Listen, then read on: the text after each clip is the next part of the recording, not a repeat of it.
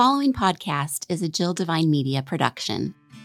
Christianity has become known for judgy people, strange words, ancient stories, confusing rules, and a members-only mindset. This is why I stayed away from the church for so long, but it's not supposed to be that way. I'm Jill Divine, a former radio personality with 3 tattoos, a love for a good tequila, and who's never read the entire Bible. Yet, here I am, hosting a podcast about faith. The Normal Goes a Long Way podcast is your home for real conversations with real people using real language about how faith and real life intersect. Welcome to the conversation. No stranger to the podcast. Jim, you were here for episode 4, so you know how this works. I'm going to ask my questions based on the conversation you had with Laura. Like Laura said at the end of the last episode, Ash Wednesday was my first time practicing that. Yeah. And I'm going to start there because, boy, was that an emotional day. Some of the kids at the school are like walking by me like, what is wrong with her? Why is she crying? So I just want to explain this to you as how it all worked out. So we're sitting there. We're at chapel, which is for the school. It's in the morning of Ash Wednesday. So Laura is sitting in front of me and it comes time to get the ashes. And I just kind of like started crying and she looked at me and she said, "What's wrong?" I said, "I don't know. I'm just really emotional by all of this. This is my first time getting ashes. And then I'm going to get to see my oldest, who's 5, get ashes for the first time. And I don't know." And then I also said, another aspect of this is after this, my husband and I are heading to our will and trust lawyer and signing all the stuff to finalize everything when we're gone. Yeah. And that's a lot. Yeah. So I'm waiting to get ashes and I get them and I'm crying. And then I see my daughter get them and I start crying. And then I go to the signing of everything and I'm crying. And I get back to the office and I'm just like a hot mess. And then I look at everybody. I'm like, wait a minute. I'm going to service tonight. Do I keep these ashes on and go get re-ashed? They're like, wipe them off. I said, "Oh, I can do that?" They said, "Yes, wipe them off and get ashes again. You'll be doubly blessed." Everybody would be jealous if you walked in and you already had your ashes. Or they would be like, "What are you doing?" It was a very powerful moment for me. And then at that service too, my sister came with me and that added a layer of emotional stuff. You said that mostly, is it Catholics and Presbyterians that usually are the ones known for Ash Wednesday and getting the sign of the cross on the head? Is that right? Yeah, Roman Catholics, Episcopalians, Lutherans, those tend to be ones, but I'm finding it more in communities that never had the practice are starting to adopt it. Well, because I never knew about it, and I was talking to my dad, and as we've talked before, he grew up Catholic. He goes, "You get ashes?" I said, "I know. I didn't know I get ashes. Yeah. Like, I don't even understand." So that was confusing to me as well. So why are people now starting to adapt to it more? I think for a lot of my Christian friends out there who don't come from maybe a more traditional background, they love the freedom and spontaneity to their faith, but I think they've also realized that maybe some more physical symbols, some physical responses. Like you think about how we pray. I mean, you can drive your car and pray. You don't have to close your eyes. You don't have to fold your hands. But I know when I was a kid, I did. I was kind of taught or modeled to, hey, you close your eyes, you fold your hands. If you can, you actually kneel. So for my bedtime prayers, I often knelt beside my bed. Well, why did I need to do that? I think that prayer posture helped maybe my focus. It was a lot more about me and my focus and the fact that when I'm in position, I know what I'm there for. Again, you can pray when you're driving your car. You can pray when you're on a run. Like, you know, that's all great. In the same way that in a lot of traditional churches, you know, you might be baptized just one time. But a lot of times they would leave a baptismal font with water in the front of the church. So when you came in, you would put your finger in it and you'd make the sign of the cross every Sunday. And they would do that to remind themselves of their baptism, that they were washed clean by Jesus and that he's with them. So I think for a lot of Christians who didn't grow up with some of those traditions are realizing maybe some of these postures, maybe some of these physical signs, maybe there's some use to a lot of this. And I know a lot of my friends who are in Baptist churches have said to me, hey, I really love that in your church you commune often. And they'll ask me, I'm not really sure why my church communes so infrequently. And so I think what we're starting to see is more and more churches are like saying maybe a lot of these older traditions would be really useful. The Bible doesn't necessarily prescribe how much or what, or, it never even talks about putting ash crosses on your forehead. But if it's a discipline that helps you focus, then that would be a good thing. What you had said at that service that night, you said, look at one another. Aren't we weird? Aren't we Christians weird? And it actually made me think of the person that, if we describe them as unchurched, were to come in. And it's a really weird feeling because I personally like our church because there are some of those traditions.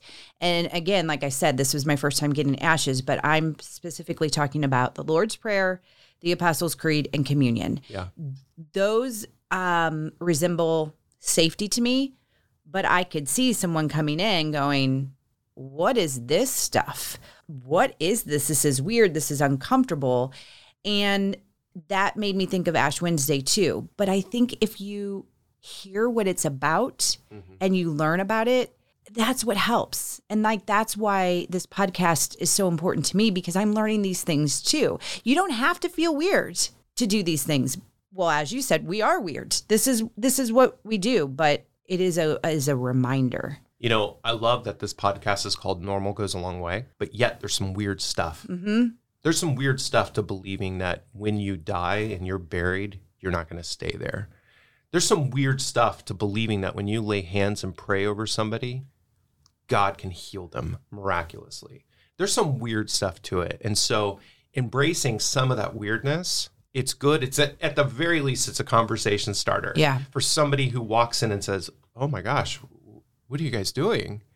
At least it's a conversation starter. Okay, so then that is something that I probably would not have been prepared for if I was stopped on the street with the ashes on my forehead and somebody said, what is that? And I would probably say, oh, it's Ash Wednesday. And then they would say, what is that? 30-second elevator pitch.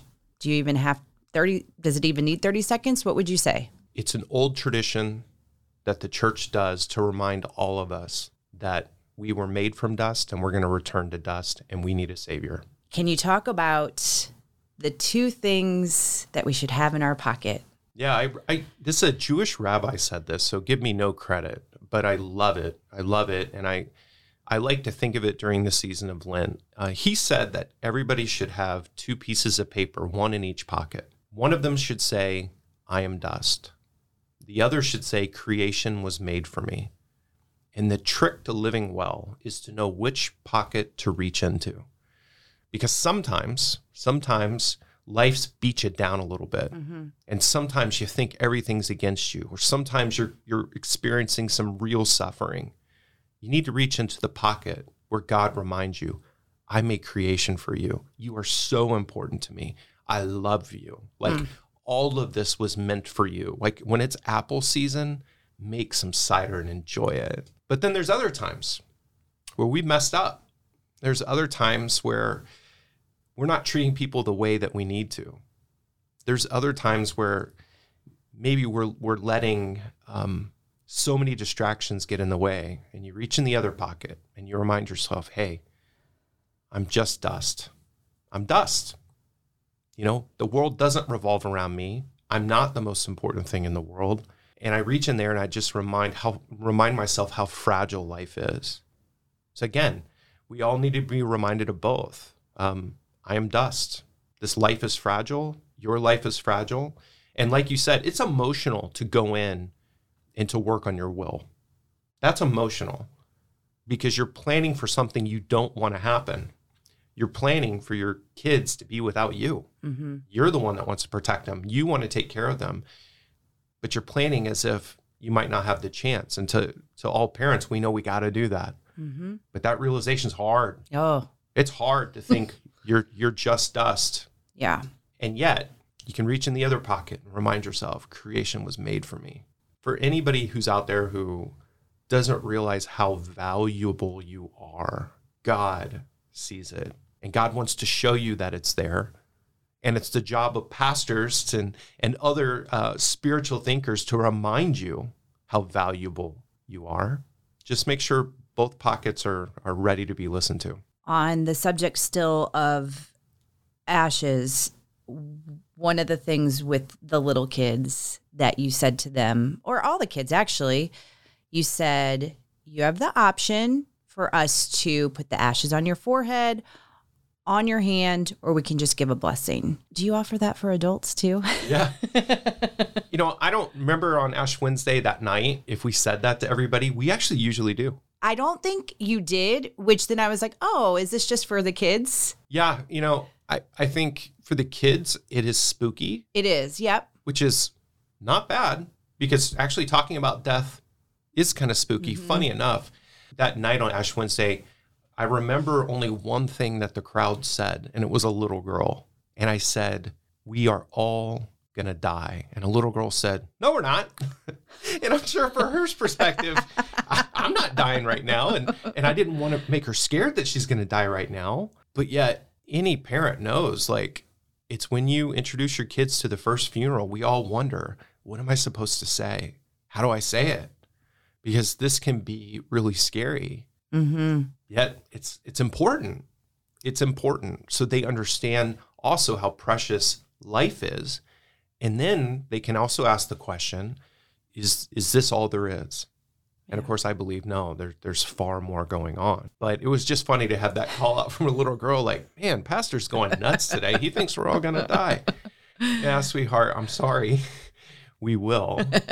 Mom's like, thanks. Yeah, I bet. But not today. Not today. Not today. By the way, everybody, if you don't know where ashes come from, I joked once on a service that our ashes were sponsored by a funeral home. A friend of mine in our church had a funeral home, and it was a complete joke, of course. I mean, it's a terrible joke to make, but they laughed and I laughed. And then after church, I was out in the lobby and I was greeting people, and a concerned lady came up to me and she said, Pastor, isn't that illegal? I said, no. No, we actually take the palm branches from Palm Sunday, where Jesus entered towards his cross and towards his tomb. We used previous year's palm branches and we burned them to create those ashes. So when we're talking about where these ashes come from, it's all symbolic. It's all symbolic in the story of Jesus. What is sackcloth? Think about a potato sack. Okay. More or less, that's what it is. So you were instructed to cover yourself in something like that and ashes? And the Ninevites did. That's an old story, by the way. So that goes way back to the time of Jonah. Like, think several hundred years before Jesus was even around. But that tradition, you even find it in people groups today, where during times of mourning, there's some women, when they become widows, they wear black for an entire year. They cover their faces, veil their faces, and kind of like a nun, they completely cover themselves in black. There's others that they literally put on coarse clothing, like sackcloth, like a potato sack, that sort of coarse texture, to physically feel and physically symbolize to everybody else what they feel on the inside. And I'm going to tell everybody, there's something about that actually is healthy. When you're really grieving, it's not healthy to keep it in. Any good therapist would tell you that.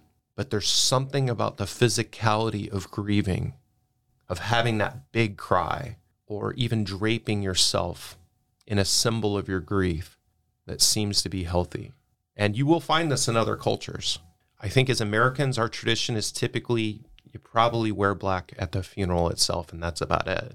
But I've known people, and they didn't exactly drape themselves in it, but you could see it on their spirit, that grief was staying with them. And grief is super healthy, because grieving allows you to express, this is not how it should be.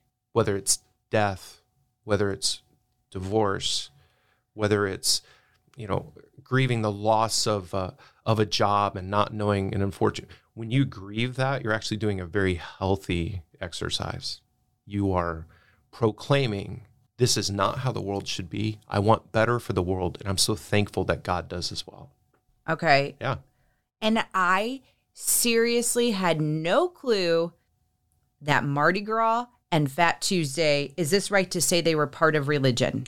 They were originally, for sure, 100% born out of religious communities. And I am going to think that you are correct that on Bourbon Street or even in good old St. Louis, most of those people do not know. I had no clue. I thought that was a whole separate thing and just a thing.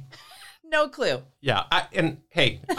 I like Mardi Gras. I've been to several Mardi Gras. I've done it in New Orleans and I've done it here in St. Louis. It's a lot of fun, but I don't know if people around me realize what I believe. So I think actually in the crowd of people, there's a lot of people catching beads who are going to turn around the next day and they're going to have their prayer beads out, or they're going to have the ashes on their forehead. There's a lot of people in that crowd that have a lot of fun on Tuesday because they know what Wednesday is about. It's just, we don't always see it in the moment. Until this year, I had no clue. I mean, I wasn't at Mardi Gras this year, but all the years past, the times that I did, no clue, none. Yeah, and it's fascinating. I don't recommend starting Ash Wednesday with a hangover, but I do recommend knowing when it's important to fast and to be humbled, and when it's time to feast and to have a lot of joy. Like knowing that when you need that in your life is really critical. All right, with the fasting, and I don't know, I felt like I read this during my Lent reading in the Bible, but maybe I read it somewhere else. Because I was thinking fasting for, no drinking, no eating, but I thought I read that could mean one big meal a day, but you have to make sure that all the rest of them are very small. And is that somewhere in the Bible, or where am I getting that? The concept of fasting is in the Bible. We only have a couple of examples of what an individual did, but different communities have practiced different styles of fast for centuries and centuries.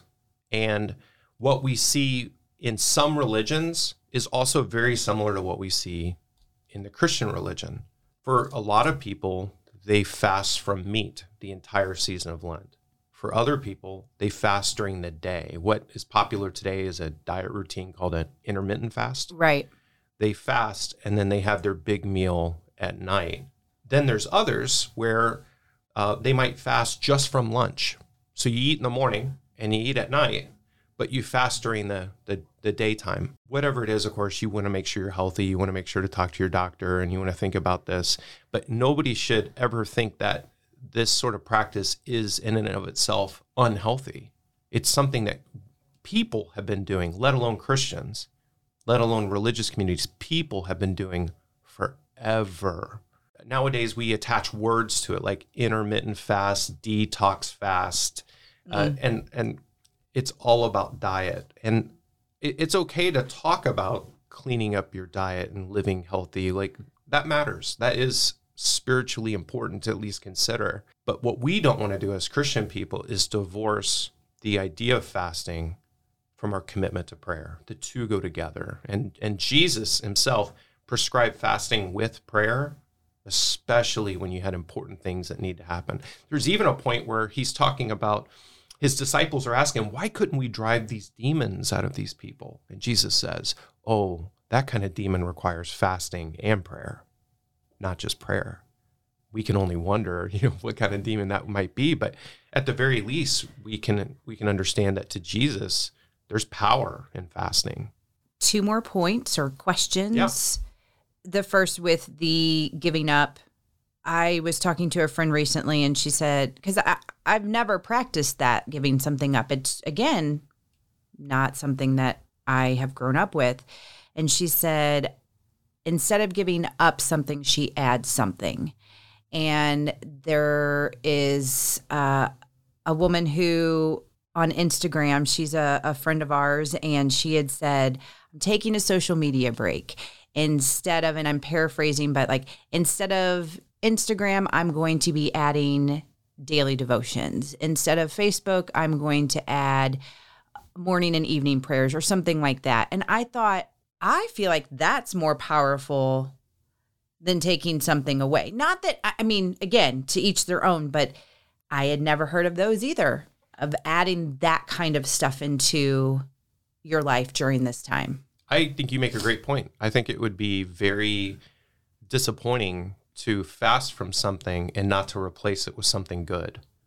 Take away something that's not helpful, add something that's really helpful. I think your friend's dead on. I think you make a great point. And whether that is simply reading the scripture, doing a devotion, praying for people that you wish you did, but you don't often find the time to do it, or just going out in the world and practicing extra kindness. I mean, whatever it is, I think taking away and then adding back is a really good idea. And then to wrap it up with what you wrapped up in our last episode, involving the family. And I think that that's huge because the kids are always listening. Whatever it is you're talking about, they're always listening. We don't give them enough credit at whatever age. But I do have a little bit of I wrote down, how old do you start that tradition? And I know you can start it as soon as they're born, but especially with you having 4 kids, was there this moment like, okay, we're going to really make this our particular tradition. This is how we're going to word it. This is how we do it. Because I think with a 5 and a 3-year-old, we're starting there, but it's got to be on their terminology too. Well, I want to give credit to my wife. Okay. Because she's great at disciplines and she's great at putting intentional practices in. Like, it's something I really appreciated about her. And so I always followed her lead in terms of how we would implement those things. But one thing we did is we wanted to do it together. And so once you have multiple kids, you might do the thing that's really good for the 5-year-old and let the 3-year-old participate, observe only to some ability. Mm-hmm. I would approach it that way because by the time like I had 4 kids, even the baby's in the room.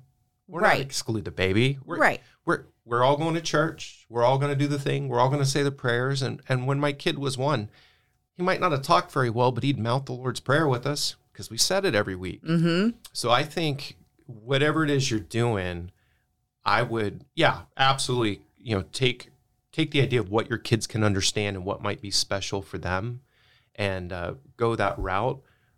But I wouldn't excuse anybody from the room. They all need it. Our kids need it from as young as we could possibly start them. Just keep them in the room. When you talk to me about Thanksgiving, I know that's going back a lot of episodes, everybody.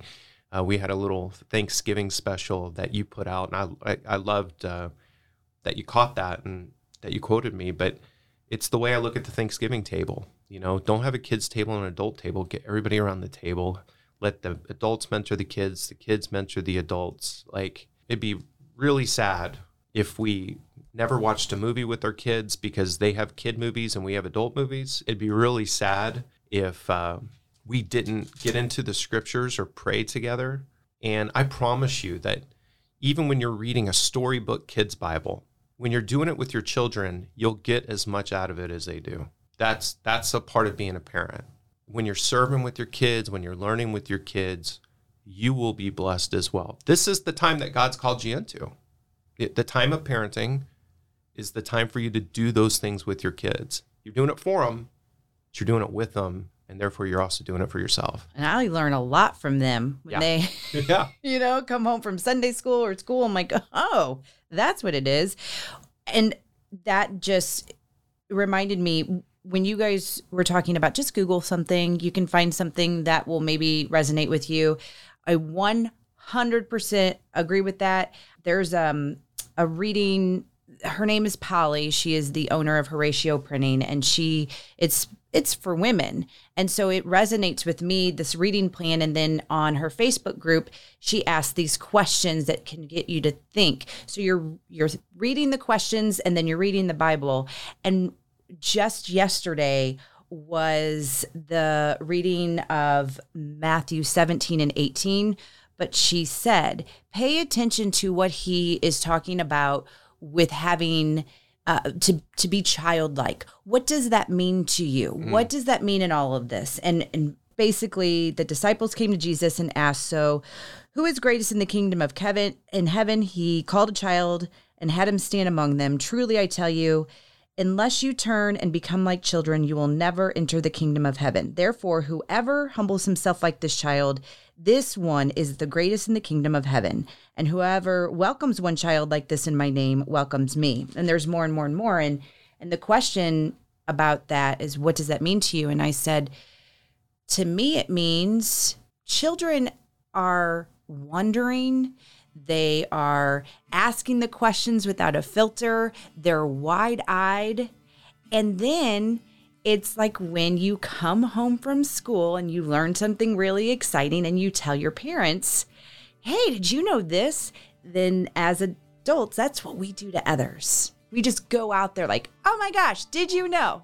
Did you see this? Did you know this? These children, that's how we should live.